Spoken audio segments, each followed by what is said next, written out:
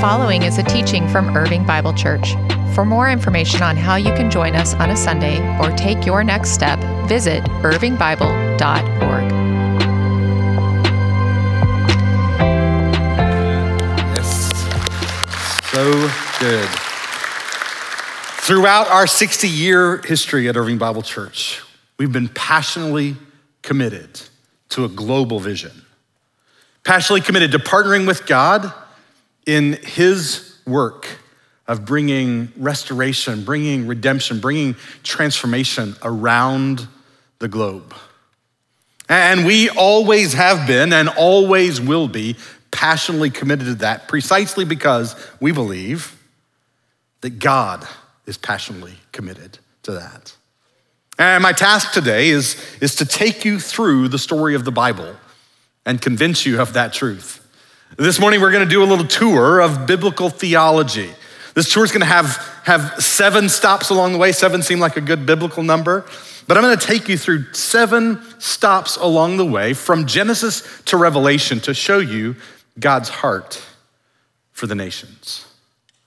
We are in the 4th and final week of a sermon series called For the Sake of the World, that we have kind of taken the framework for this series from Jesus' words to his disciples in Acts chapter 1, verse 8, the last words that Luke records in the book of Acts of Jesus speaking to his disciples. And he said to them, "You will receive power when the Holy Spirit comes upon you, and you will be my witnesses in Jerusalem, in Judea, in Samaria, and to the ends of the earth." And the first week, we talked about God's call on each of our lives to live as missionary disciples, to live on mission wherever we are, wherever our feet take us.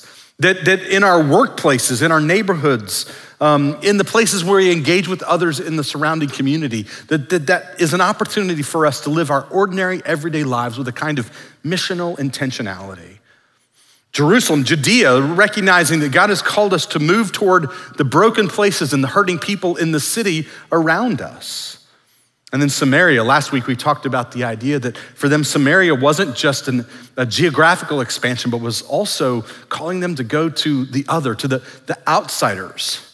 And we recognize the reality that loving them is part of what constitutes the essence of being us. This week, we look then at that 4th movement from Jerusalem, Judea, Samaria to the ends of the earth. At the beginning of this year, we said at Irving Bible Church this year, we want to go deeper in our discipleship to Jesus by going deeper into the story of the Bible. We started with a series that kind of introduced the big story, and then the rest of the year has kind of taken that as its framework. And we talked then about the idea that the Bible tells one cohesive story that follows kind of that traditional plot line. It begins with an introduction that establishes for us the setting and the characters. That there is, like all good stories, a conflict that's introduced to the story in Genesis chapter 3, the conflict of sin. We get the rising action in the story of Israel, the unfolding of the consequences of that conflict, until ultimately we come to the climax of the biblical story in the person and work of Jesus. Then from there, we get the descending action, the unfolding of the consequences of the climax, until ultimately we reach the denouement, the resolution of the story in the new creation, the new heavens and the new earth. And this morning, I want to take you on a tour of the whole story and show you that God's passion for the nations is the biblical story. That the whole story of the Bible is the story of God's rescue mission to rescue and renew his good but broken creation and to redeem from himself one new humanity of people from every tribe, nation, people, and language. And to begin, I want to take you to Genesis chapter 12. Genesis 12 is our first stop on this tour of biblical theology. If you got a paper Bible with you, get ready because we're going to be turning some pages this morning. But we're going to start in this all-important chapter, Genesis chapter 12. After sin enters the story in Genesis 3, what we have in Genesis 3 through 11 is this downward spiral of sin, just the recognition that the conflict just continues to get worse and worse and worse. And as readers, that we're meant to go, what's God gonna do about this? And we recognize then that the redemptive plan of God is introduced in Genesis chapter 12, as God calls a man, Abram, and his wife, Sarah, Abram, who will later have his name changed to Abraham, God calls this man and his wife and makes them the special objects of his affection and blessing.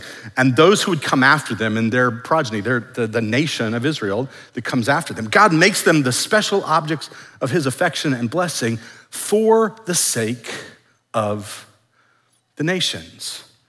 The redemptive plan of God from the very beginning is for the nations. Look with me, Genesis chapter 12, beginning in verse 1.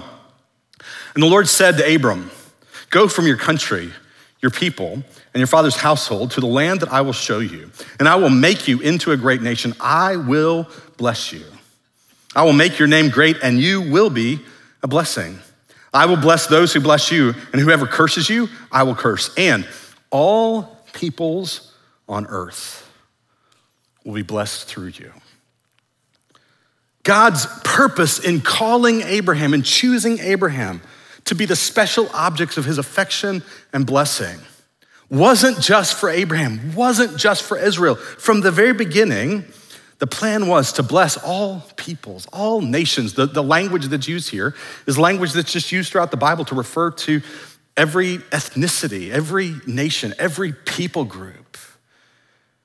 And God says, my plan is to enlist you and your family in my rescue mission for the sake of the nations. God's redemptive plan from the very beginning is for the sake of the nations. Now that's the first stop on our tour, but flip with me from there to kind of the middle of your Bible to Psalm chapter 67.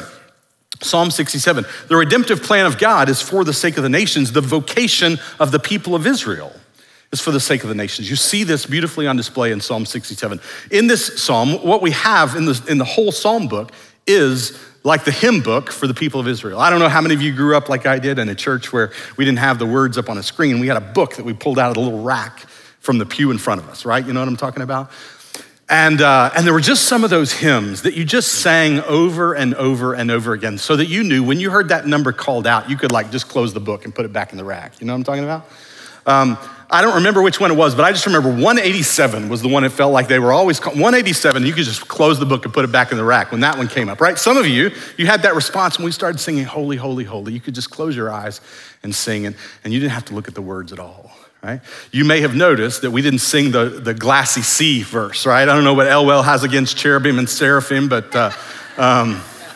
But some of you, you knew every word of that song because it's just gotten down inside of you. Shapes your heart, your mind, your imagination. And that's what the Psalms were supposed to be for the people of Israel. So Psalm 67 was meant to shape their hearts, their minds, their imaginations, to shape their understanding of who they were in the world. Listen to what they say in Psalm 67. May God be gracious to us and bless us and make his face shine on us. Isn't that a great prayer? God, be gracious to us. We love God's grace. Bless us. We love God's blessing. Make your face shine on us. These are the kind of prayers we love to pray. God, we want our best life now, right? And yet, we have to be really careful that there's nothing wrong with asking for the blessing of God, but the blessing of God was never just for themselves. If you've been around very long at all, you've heard me talk about two little words that whenever these two little words show up in a passage of scripture, you have to pay attention, right? You see those two little words, you underline them, you circle them, you pay attention to them, right? You know what those two little words are? So that, right? I always tell you, pay attention when you see so that, because what comes next is the point, it's the payoff, it's the punchline. And that's what we have here. May God be gracious to us and bless us and make his face shine on us, so that your ways may be known on earth, your salvation among all nations. The vocation of the people of Israel, the special objects of God's affection and blessing weren't just for themselves. There was nothing particularly special about the people of Israel. In fact, we've studied their story enough to know, right? They're a mess. The people who are supposed to be part of the solution prove themselves time and time again to continue to be part of the problem. But they prayed, God, bless us, make your face shine upon us, not for us, but so that the world may know, right? For the sake of your salvation being known among the nations. The psalm goes on, may the peoples praise you, God. May all the peoples praise you. May the nations be glad and sing for joy, for you rule the peoples with equity, and you guide the nations of the earth. May the peoples praise you, God. May all the peoples praise you. The land yields its harvest. God, our God, blesses us. May God bless us still, so that the ends of the earth will fear him. The redemptive plan of God from the very beginning is for the sake of the nations. The vocation of Israel is for the sake of the nations. Third stop on our tour, the vocation of Jesus, the purpose for his incarnation, for his life, for his ministry was for the sake of the nations. Flip all the way over with me to the New Testament, to Luke chapter 2. Luke chapter 2. In Luke 2, it's the story of when Jesus was a baby and Mary and Joseph bring him to the temple to have him dedicated. And they bring baby Jesus to the temple, and there's a man waiting there named Simeon. Simeon is an old man, we're told. And he's waited his whole life hoping to see God's anointed liberating king, Israel's Messiah. And God has given him a sense of reassurance that he will not die until his eyes see Messiah. And yet he's waited, and he's waited, he's waited. I can't help but think that he's begun to wonder, is it really gonna happen? Right? Did I really hear God rightly? And he's begun to wonder, maybe he's gonna die and not see the Messiah. And then one day, in a way that I have to imagine for him was completely unexpected, that he looked up and he saw a tiny peasant baby in the arms of his mother. And he just knew. And we pick up the story in Luke 2, verse 28. Simeon took him, that is Jesus, into his arms, and he praised God, saying, Sovereign Lord, as you have promised, you may now dismiss your servant in peace. For my eyes have seen your salvation, which you prepared in the sight of all nations, a light for revelation to the Gentiles and the glory of your people Israel. The purpose for which Jesus is born into the world is to be a revelation to the Gentiles. Now, this word Gentiles, the Greek word there is ethnos. What you find is in the Old Testament, the Hebrew word is goy, and then in the New Testament, the Greek word is ethnos. Both of them refer to ethnicity, to the nations. And sometimes that word ethnos gets translated Gentiles. It's any ethnicity, any nation other than people from the nation of Israel. Tragically, despite their calling, right, despite the reality that the vocation of Israel is for the sake of the nations, they had really come to take pride in their sense of being God's special objects of affection and blessing. And they had hoarded that to themselves. But here Simeon says, Jesus is born into the world to be a revelation to the nations. Because the redemptive plan of God is for the sake of the nations. The vocation of Israel is for the sake of the nations. The vocation of Jesus is for the sake of the nations. You tracking with me? Right? Next, the Great Commission is, guess what? For the sake of the nations. Look with me, Matthew chapter 28. Matthew 28, the famous words of Jesus, the final word that Matthew records as the disciples come to him and he gives them this commission. Matthew 28. Verse 18, then Jesus came to them and said, all authority in heaven and earth has been given to me. Therefore, go and make disciples of all nations, baptizing them in the name of the Father and the Son and the Holy Spirit, and teaching them to obey everything that I have commanded you.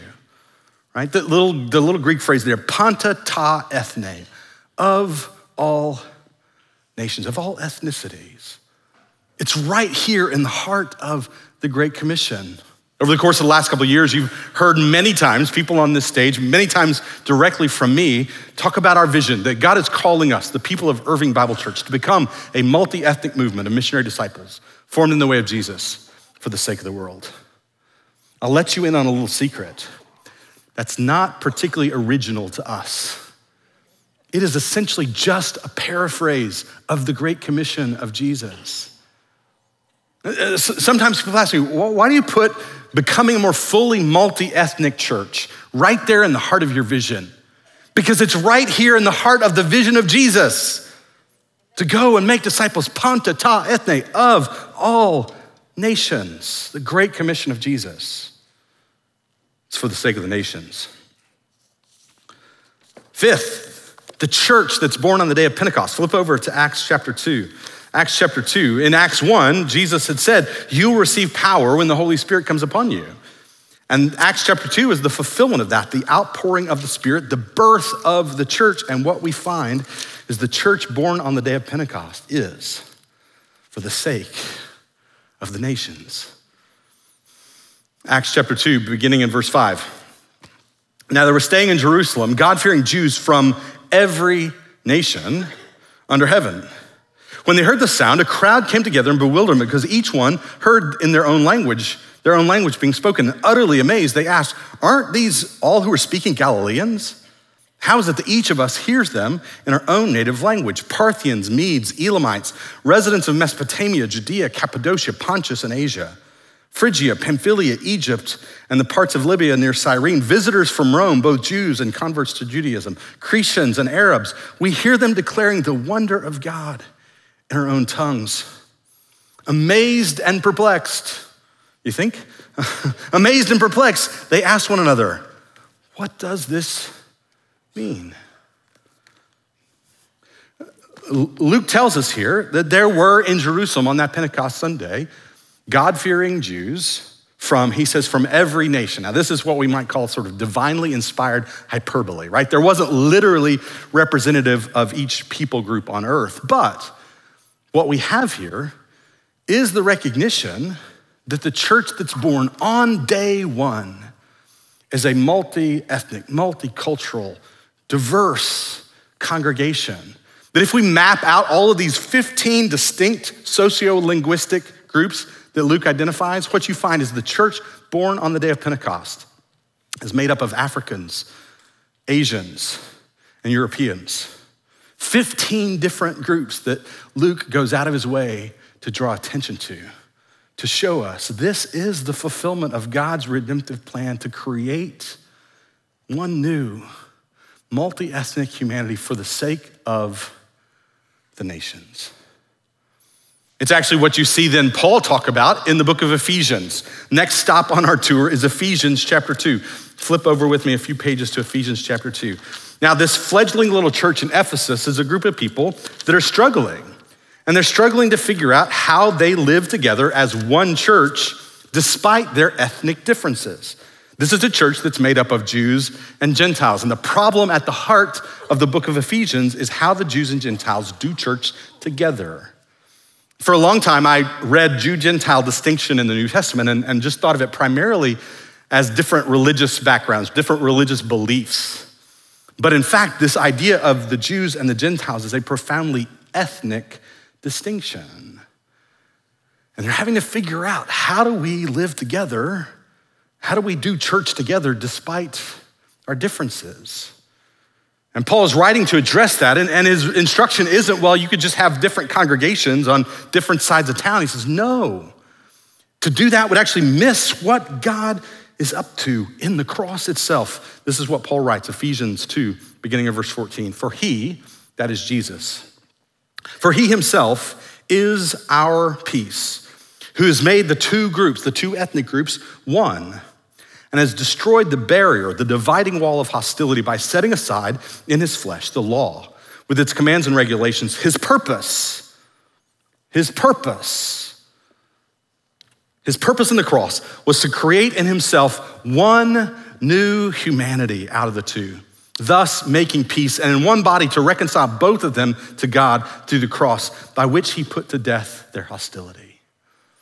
It's certainly part of the point of the cross is understanding that God has made possible our reconciliation with him, first and foremost, to have peace with God. But then Paul says here, part of the purpose of the cross is to make possible our reconciliation one with another across deep lines of division that have existed for so long, to create in himself one new humanity, hina kainon anthropon. And that word kainon, that word for new, Paul in his day had two different words he could choose from, he could reach for to communicate the concept of new, right? One word was new as in new in a sequence, right? That would be the latest and greatest, the new and improved, right? What are we on, like iPhone 14 now, right? It's the 14th, it's the new one, but new in a sequence. But the other word, this word that Paul chooses, kainon, is not new in a sequence. It's new as in like the world has never seen before. It's new as in we don't have any frame of reference for this. This is something brand new. And Paul says that was his purpose, to create in himself one new multi-ethnic humanity. You see, in the ancient world, your religion and your ethnicity were inherently bound up together. Greek people worship Greek gods, Roman people worship Roman gods, Jewish people worship Jew, and all of it, your religion and your ethnicity were inherently bound up together. And it's only in the birth of the church that we see something new, like the world has never seen before. And this is part of the purpose of the cross. One new multi-ethnic humanity. Last stop on the tour. You ready? Revelation chapter 7, all the way at the end of the book. Genesis to Revelation in the space of, 32 minutes? Revelation chapter 7. In this chapter, we get a peek into heaven. Right? John has this vision of the heavenly throne. And here's what he says that he sees. Revelation 7, beginning verse 9. After this, I looked, and there before me was a great multitude that no one could count, from every nation, tribe, people, and language, standing before the throne and before the Lamb. And they were wearing white robes and were holding palm branches in their hands. And they cried out in a loud voice, "Salvation belongs to our God who sits on the throne and to the Lamb." Here, the vision of heavenly worship is a people assembled, a great multitude from every tribe, every people, every language, every nation. A beautiful, multi-ethnic congregation gathered around the throne, worshiping the Lamb. And I believe that for us to pray the Lord's Prayer, to pray, God, may your kingdom come and your will be done on earth as it is in heaven, means at least in part that we pray that God, would our worship here look more and more like your worship there. This is the vision of how the story ends. And you come all the way to the very last page of the Bible, Revelation chapter 22. And in Revelation 22, John paints this picture of the new creation, new heavens, new earth, the new Jerusalem that's come down out of heaven from God, the throne there in that city. And from the throne is a river, the water of life. And on either side of the river, John says, is the tree of life. And I love the way he says it. He says, and the leaves of the tree are for the healing of the nations. Don't you think the nations could use some healing? This is how the story ends.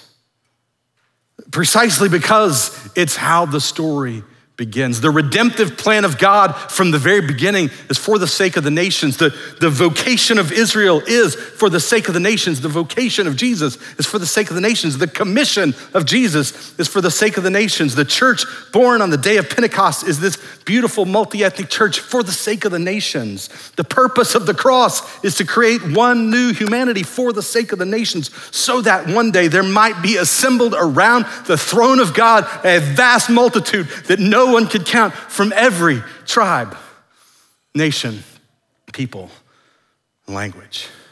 This is the story of the Bible. Now, what does that mean for us? In the couple minutes we have left, the implications for us at Irving Bible Church from this big biblical story. The first is this: if God's heart is for the nations, so must ours be. If God's heart is for the nations, so must ours be. Jesus told his disciples, "You will be my witnesses to the ends of the earth," and there is a part for all of us to play in that. For some of us, our part to play might be to go. To be willing to leave behind the comforts of home, to cross borders, to go and move toward the broken places and hurting people around the globe. And I know that through the years that sitting right here in this congregation, that God has placed a special call on some people to go. People like Mark and Susie, who decades ago sat on Finley Road in this congregation, and God called them to go spend a career serving the people of Africa. People like Jason and Mandy, who God put a special call on their life from within this congregation to go and to help the church in Ireland to be strengthened, to be healthy, and to start new churches. People like Brady and Amber, who right here in this congregation were called by God to go to a difficult place in the Middle East to love on street kids.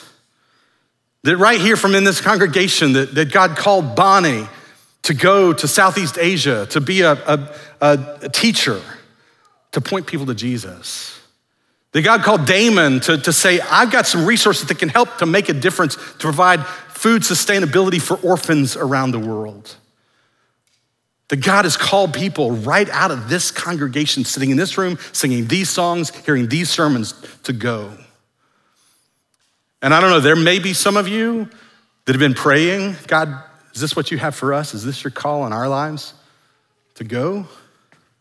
And maybe you've even said, God, if that's true, if that's your call for us, just give us a sign. Can I just tell you, this sermon is your sign. Right?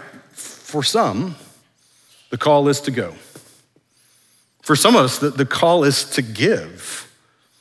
That maybe for us, that going is just, it's not what God has for us. It's not what God has for our family. Maybe for a time to go and to visit, to serve. But really, my primary contribution to this global vision of God is to give. That I can help make things happen, like what we saw in that video with Liberty. That I can help drill water wells to provide life-saving fresh water for people in Africa, that I can give to help support the work of My Refuge House that does restorative aftercare for girls that have been rescued for sex trafficking, that I can give to help support missionaries that are in the field that are pointing people to Jesus, seeing lives transformed forever. Among the K people, for example, an unreached people group, that we have a gospel presence happening because of your faithful giving to the work of God around the world. Just this year, because of the faithfulness, the generosity of the people in this church, just from the purchase of those little journals with the IBC logo on the front of them, we have sent over 700 Bibles to closed countries that they don't allow missionaries in, but we sent Bibles to them because of you. Yes, this is good. So for some of us, the part that we have to play is to give generously. And then for all of us, the part I think we have to play is to pray. Just to recognize that we can be praying for those missionaries and those organizations that we support around the world. I would really encourage you, if you haven't recently, to go to our website, to irvingbible.org/serveglobal. And there you can read about all of our international partners. You can read the names of all the people that we support that are in the field right now, and just add those to your prayer list. To be praying to align your heart with God's heart for the nations. If God's heart is for the nations, so must ours be. But second, if God's heart is for the nations, we must recognize they're here.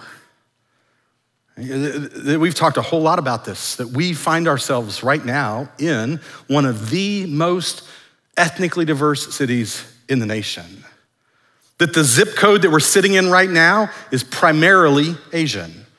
that the zip code just to our south is primarily Hispanic, that there's one zip code in the city of Irving that has more than double the national average of African Americans, that we find ourselves in an incredibly ethnically, culturally diverse city.